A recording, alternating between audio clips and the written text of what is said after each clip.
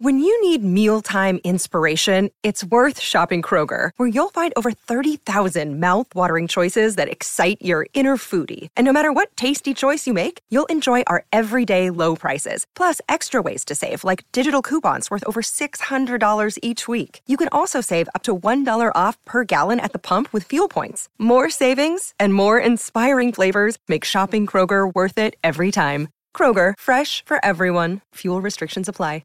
Some facts. Get you some facts right here. Get you some facts. Hello, and welcome to the Song Facts Podcast. I am your host, Corey O'Flanagan, and as always, this podcast is proudly a part of the Pantheon Podcast Network.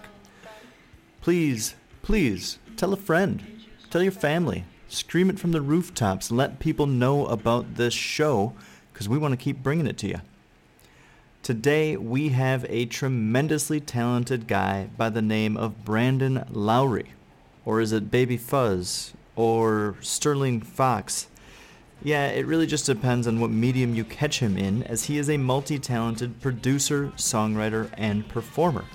Today we are chatting with him about his latest project, Baby Fuzz, some of his past projects with the likes of Avicii and Gym Class Heroes, and taking on a solo US tour in a somewhat converted van. Pretty interesting stuff. Really talented guy. I'm really liking his music, so please enjoy Brandon Lowry.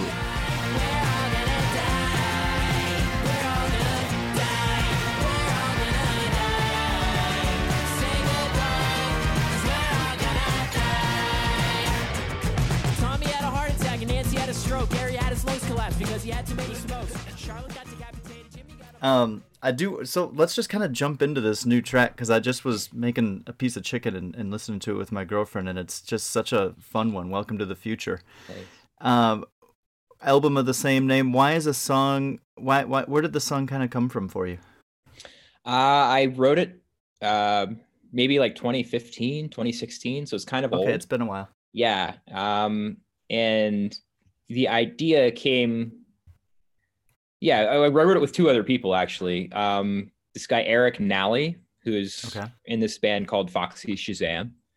And he was also like the singer on that song Downtown. You remember that Macklemore song that was like big for a year? Yeah. Anyways, doesn't matter. And then this other guy, Scott Harris, who's like a kind of a songwriting wonk guy from LA, who's like written for Shawn Mendes. And anyways, conceptually, the song...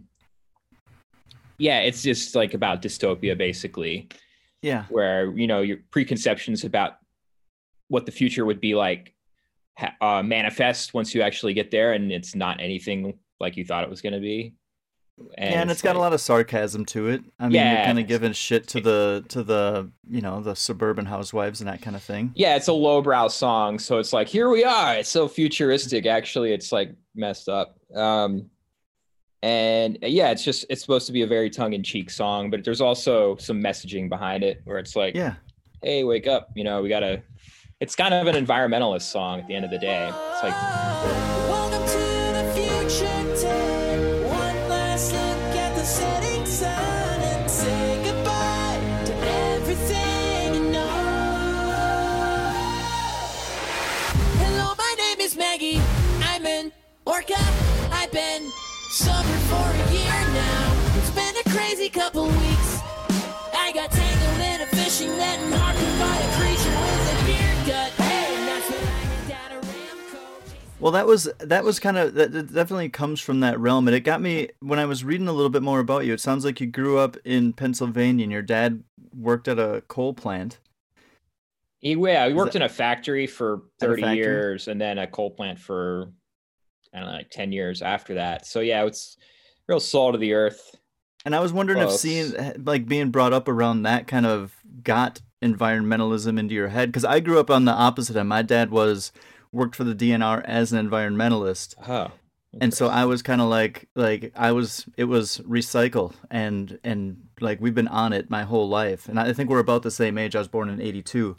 And it's very, I just wondered if kind of you kind of, if your dad and your family was recognizing, like working at these coal plants, like, wow, there's these plumes of smoke going, and you guys were just like, oh, this isn't great. Yeah, I mean, I don't think it was that, if I'm honest with myself. I mean, I think that kind of,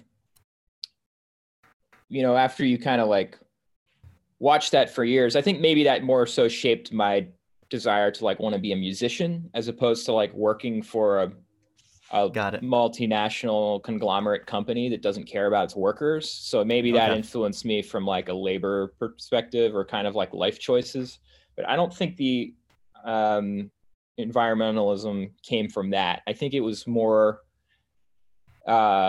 just about like a general concern that like that we're gonna ruin the world. I mean, it was pretty broad, but and it also comes from a place of like I care about animals a lot. Like I like Yeah. animals that are cute, and I just feel like I think as like a lot of people do, like a general concern about what's happening to the world at large and that it might not be habitable for a lot of people in the future. And I think, it's kind of like just an awareness of that. And I wouldn't consider myself an activist necessarily. I mean, I do what I can, but I just think even if you're not an activist, I think at this point, you should be aware of climate change and trying to be working towards solving that and helping out a little bit.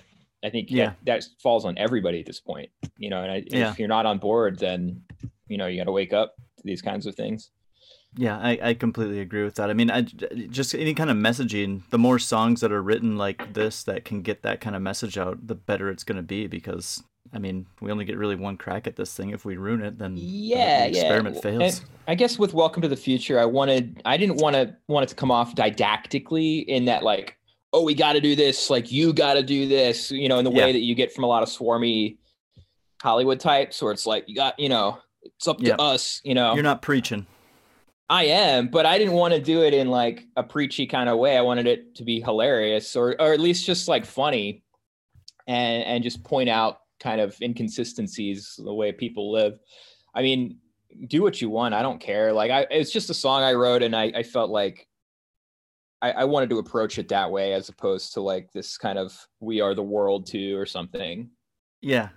When did you start playing music? Like, when did you kind of know that this was the path that you want to take? You kind of touched on it a little bit, but I'm wondering, just as a musician, when did you start? I grew up playing piano, like doing classical piano lessons. Really? Yeah, and that was kind of like my outlet for, I have a hard time like expressing emotion sometimes. It's just like a personal thing with me.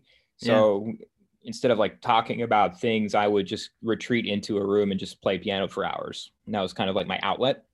Music and humor, kind of both the same way?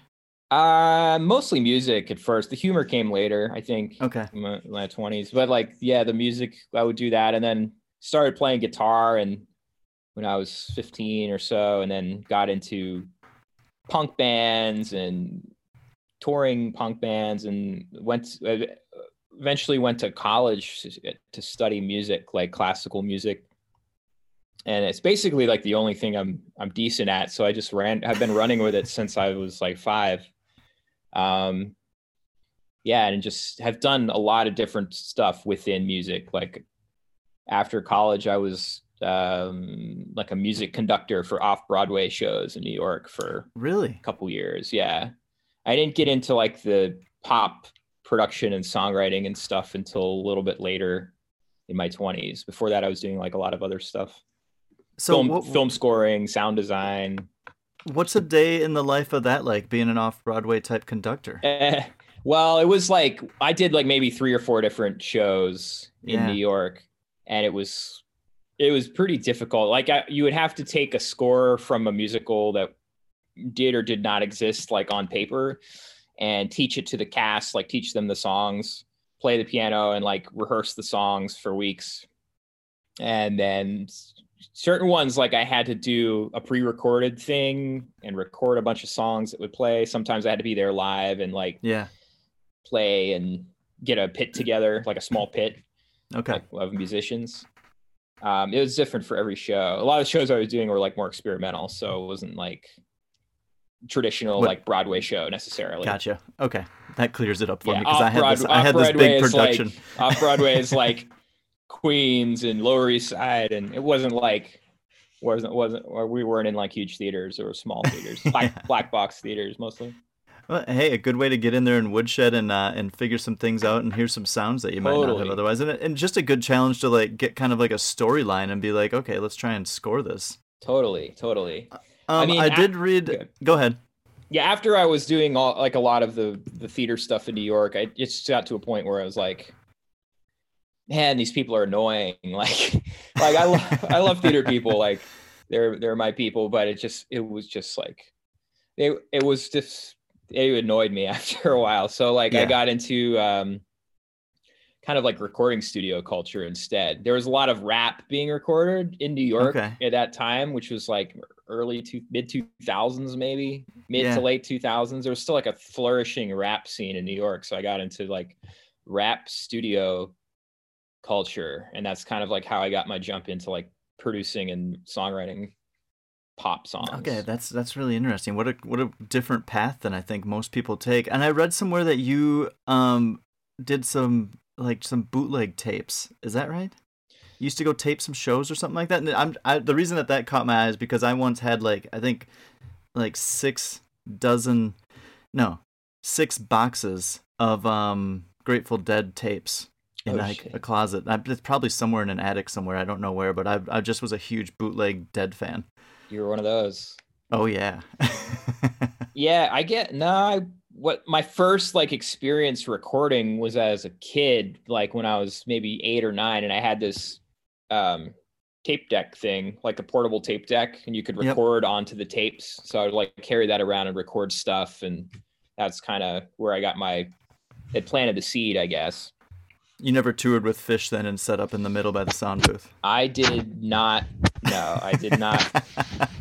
I'm not a Deadhead. Although I do love the Dead, I am not a Deadhead. I wouldn't Yeah. consider myself one, but I'm friends with many. So I know It's better I know the deal that with you're not, the because recording. this conversation would just go to that direction, and let's keep it focused on you. Let's go to I kind of want to talk a little bit more about production, because it seems to be a path that you've been on for quite a while. And Yeah. let's go back to Welcome to the Future, because this is a highly produced song. Did you do most of this? Yeah. I did. I produced the song with one friend of mine helped me with it, named Nick Coolidge. He's been helping me with a lot of my newer songs. But yeah, Okay. it's basically me, kind of having the session and doing most of the work. When you get this many layers, when do you say like that's good? This song was a little tricky. I worked on it for 5 months straight, maybe.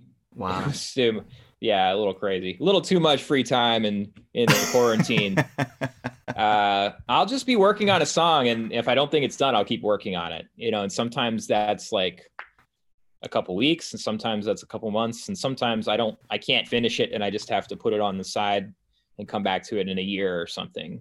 Yeah. So that's why I have songs. Sometimes I'll release that I've written like 6 or 7 years ago, initially, like the little idea, and then I'll finally be able to finish it later. Yeah, it just takes a while sometimes with me. That song in particular took a long time. How does it differentiate from you coming from like the producer angle?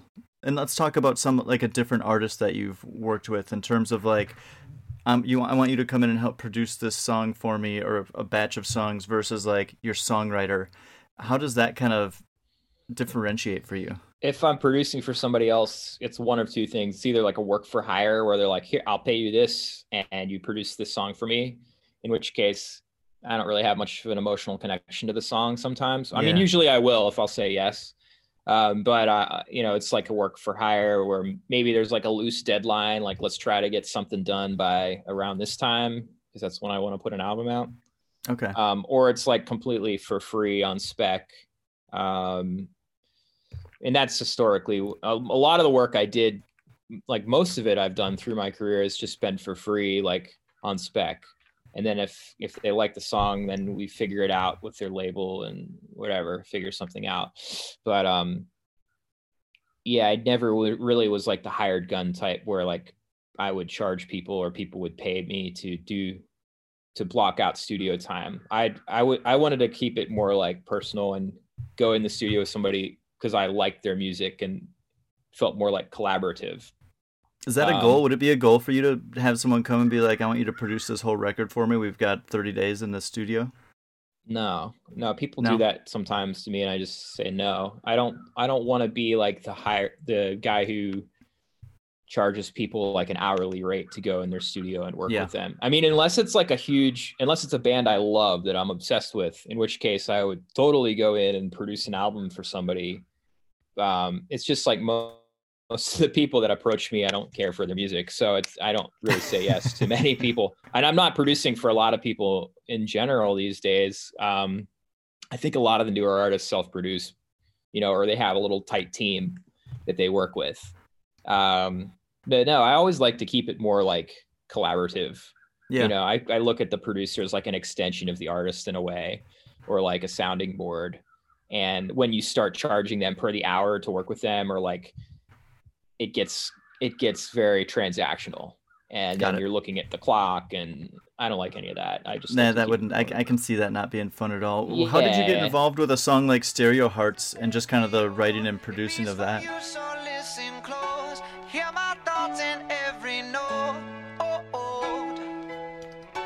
Make me your radio and turn me up when you feel low. Turn it this up a little bit. melody was meant for you. Right Sing there. along to my stereo. Class heroes, baby. If I was just another dusty record on the shelf, would you blow me off and play me like everybody else? If I asked you to scratch my back, could you manage that? Like if we had chicken Travie, I can handle that. Furthermore, I apologize for any that song, originally I co-wrote with, I had a partner at the time that was like my business partner, production partner, that I co-wrote it with him and this other guy, Amar. Mm-hmm. And it was originally like a slightly different song. It was like more of like an emo pop punk thing. Okay.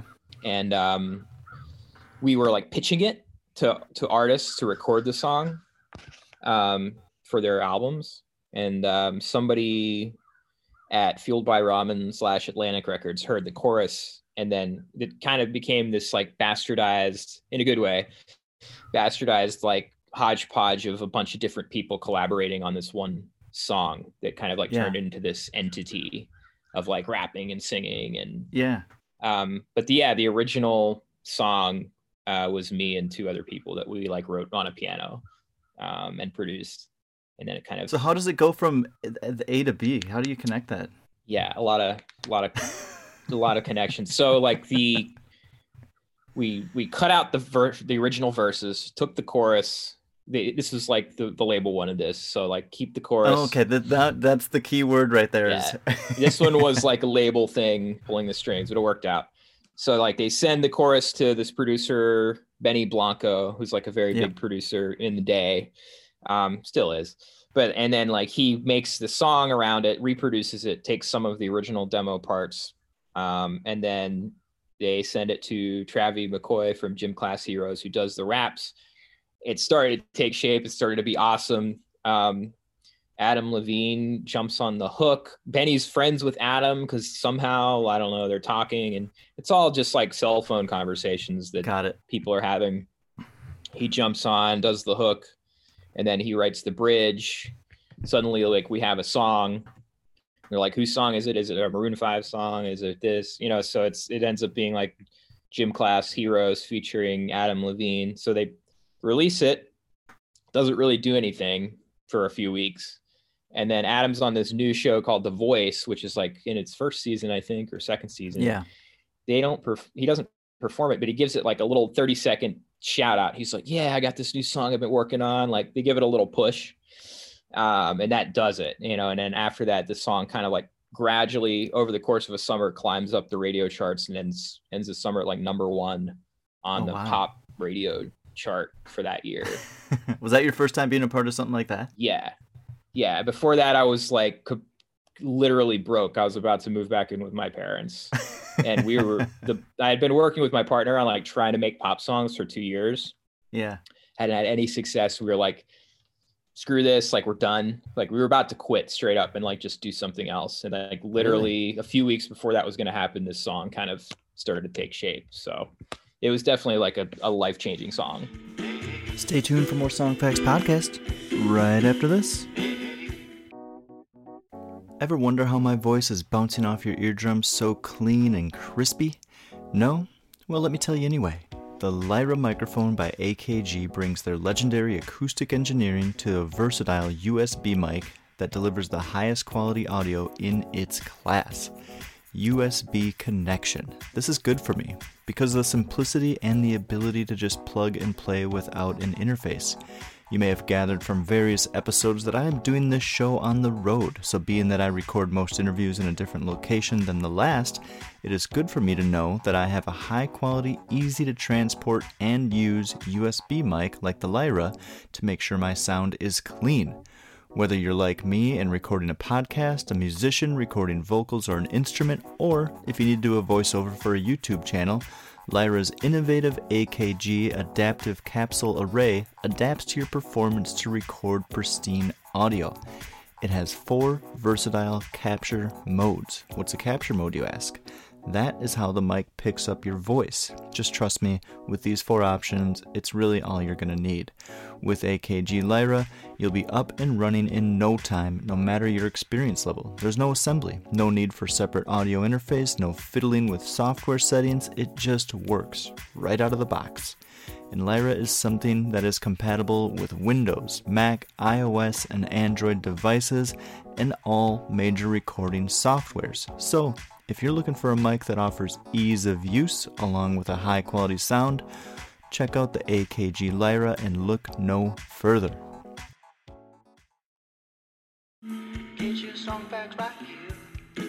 Well, and then since then, you've obviously been able to work with some pretty amazing people that I imagine that weren't really in your vision. Just like I got a little list here: Madonna, Avicii, Britney Spears. So I'm just kind of curious, what excites you about taking on these sorts of collaborations? I think the challenge of it, like the thing for me is I don't listen to much pop music, and I never have. I like obscure indie music and punk rock and stuff like that. And so for me to like attempt to make radio pop, it was always like a stupid challenge. It's like, you know, how to do this. So it was like a new challenge.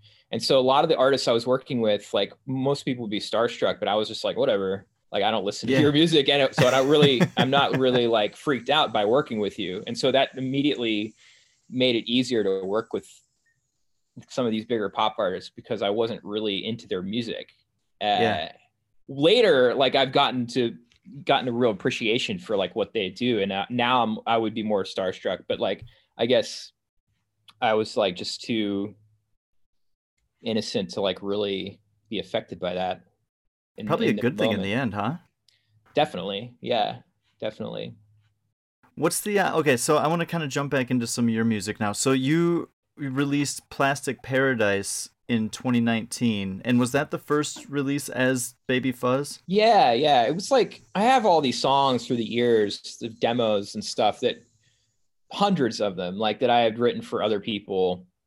And they were just like sitting on a hard drive. And I'm like, I got to put some of these songs out. Like some of them are pretty cool, you know, and it was just like Baby Fuzz is like an outlet for me to release music that has just been sitting, or like stuff I feel is good that I've written that I want to get out there.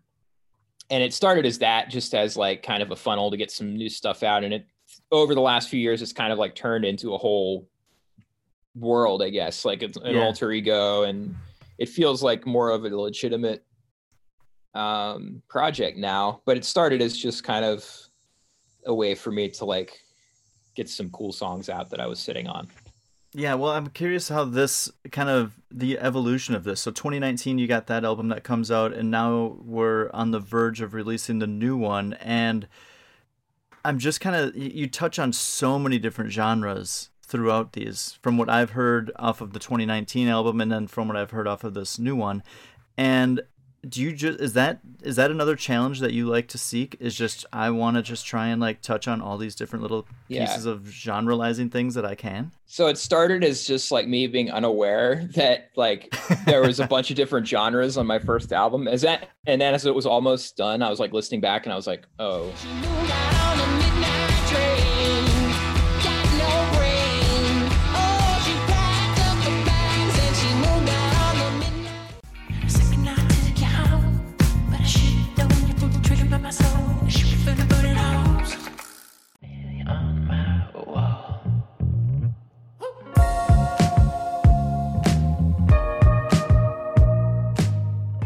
I'm like, okay, is this a cool record to like listen to from front to back? And then I realize it's completely disparate. Like it's not even close to the, and so at that point I was like, well, I guess I'll just run with that. And so now it's like a thing where like each song is completely different. So it'll just be a punk song. And the huge challenge is like trying to make them work on like a track listing of some sort, or like having it be like somewhat of a listenable experience as you like listen from song to song. And so that's always kind of a challenge. But I'm kind of just like embracing the fact that like jumping from genre to genre might be okay. And it's kind of interesting. And it maybe like one album can be like a punk rock album and one can be like a folk album. It doesn't really matter. Yeah. I mean, could you see touring behind any of these songs? Totally. I did a big tour last year, although, I mean, by big, I mean many dates of touring. The shows were extremely small, like coffee shops and dive bars. No, but last 2019, I went all in on the touring. I had like a band in New York. We did South by. We did some bigger shows in like LA, nice. New York, and Chicago. And then I just like went all in and did solo touring for like over 100 shows in 2019 in the States. And that was super crazy and super, it was fun. Ridiculous, maybe. Were you tired? Well, yeah, I was driving. I was the only person on the tour. I was just like driving my van, roll up to the show, play songs to like 5 people, sell a little merch, go sleep at the Walmart, and go to the next show. And I booked the whole thing like on Facebook. So it was, at like after 20 days in on the tour, it became performance art because it became a caricature of like a bitter musician. And so that's where the project really took shape, dude. Like that's when I was like, oh wait, this whole project is dark comedy. Like I just need to run with this. And so that's kind of where these like sad moments on tour where I was like on stage playing to 2 people drunk, like that's kind of where the project went. And that's kind of where I'm at for the second album. Bring these songs over to Europe, like what we were talking about in the van. We'll go around in the vans, and my girlfriend and I will film it, and we will just put together a little dark comedy documentary of this. This would be great, dude. I'm in.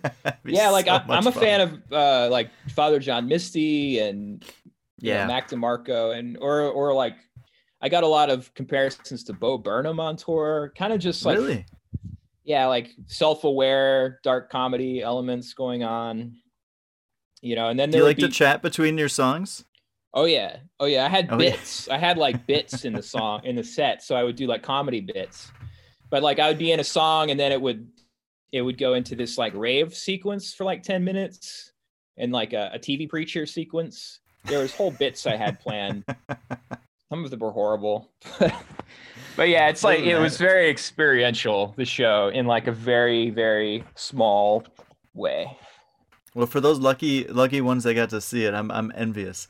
You also do a lot of, so we talked about how you've got a song like Welcome to the Future that's more heavily produced, but then you don't have a problem going and stripping it down and doing a song more like Sig. She got out the plane, took off bound for Santa Fe, touched down on the edge of another world, made a few mistakes. It's kinda hard to fuck the pain away. Looked on and fed me the pearls. Hey, she drove off into the sunset, drinking. Which on the surface sounds a little bit more stripped down because it's soft, but there are some layers to it. And do you find a challenge in kind of going in both of these different directions of this high energy stuff and then kind of bringing it down? Do you like kind of going the ebb and flow of that? Yeah, at first I was like confused about what my artist voice should be, and that like, am I singing soft everything like an Elliott Smith thing, or am I, because I have both in my repertoire, and I don't know that either is like exceptional, but I think like if I could do either, I might as well just try either. I think this album, the newer one, is more of a high energy in your face type situation. There are a couple ballads on it and some good ones, but I think the first album was like a little more low key and chill in terms of my vocal approach. The new one is a little more screamy, I guess. Okay. But yeah, I don't have a problem jumping around. It's kind of just, I think of each song as its own little film, I guess. And, you know, the context for going from song to song is more lyrical than it is musical, I think. Do you have a song off this new one that you're just like, yeah, this is me kind of more finding my voice. I'm kind of finding my groove here. It's hard to say. I mean, lyrically, I really like Welcome to the Future.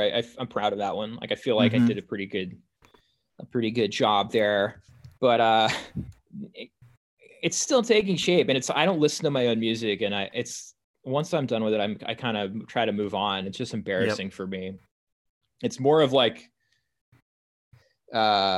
you know, I hope people like it, but I don't really listen to it because it is more of like, I do it for therapy in a way. You know, I'm doing the music, and it is kind of a product that I hope to, you know, build a career on, but it's also like, I am doing it for personal reasons a lot. So and that's the process of recording it. Like, once I'm done recording it, then I kind of just move on, you know? Do you have more songs? Has Baby Fuzz got a third album in the works? Yeah. Well, the thing with Welcome to the Future is the part that's coming out in a few weeks, which probably last week in January at this point is going to be the release date. Yeah. That's just half of the album. So it's like a part 1 and a part 2. And so it's season 1 and season 2 is stupidly what I've decided to call it. So season 1 will come out last week of January, and then the second half of the album will come out later next year, and it'll be like a double vinyl, like a double album ultimately. Nice. Brandon, I appreciate the time, man. Thank you for hanging out, and I love getting to know you a little bit. I'm so happy your publicist reached out and got me to listen to some of this, or else I probably wouldn't have come across this, why I do this, because I love discovering new music. Yeah, still obscure. It's fun. Dude, it was real nice meeting you. Enjoy your travels there, and maybe we'll link up again soon. Huge thank you to Brandon for coming on the show and sharing some of his really incredible music with us. I just love when someone jumps around from genre to genre and really just shows their range as an artist. So thank you to him for that. And as always, for the stories behind the songs, go to songfacts.com. See ya. Songfacts right here.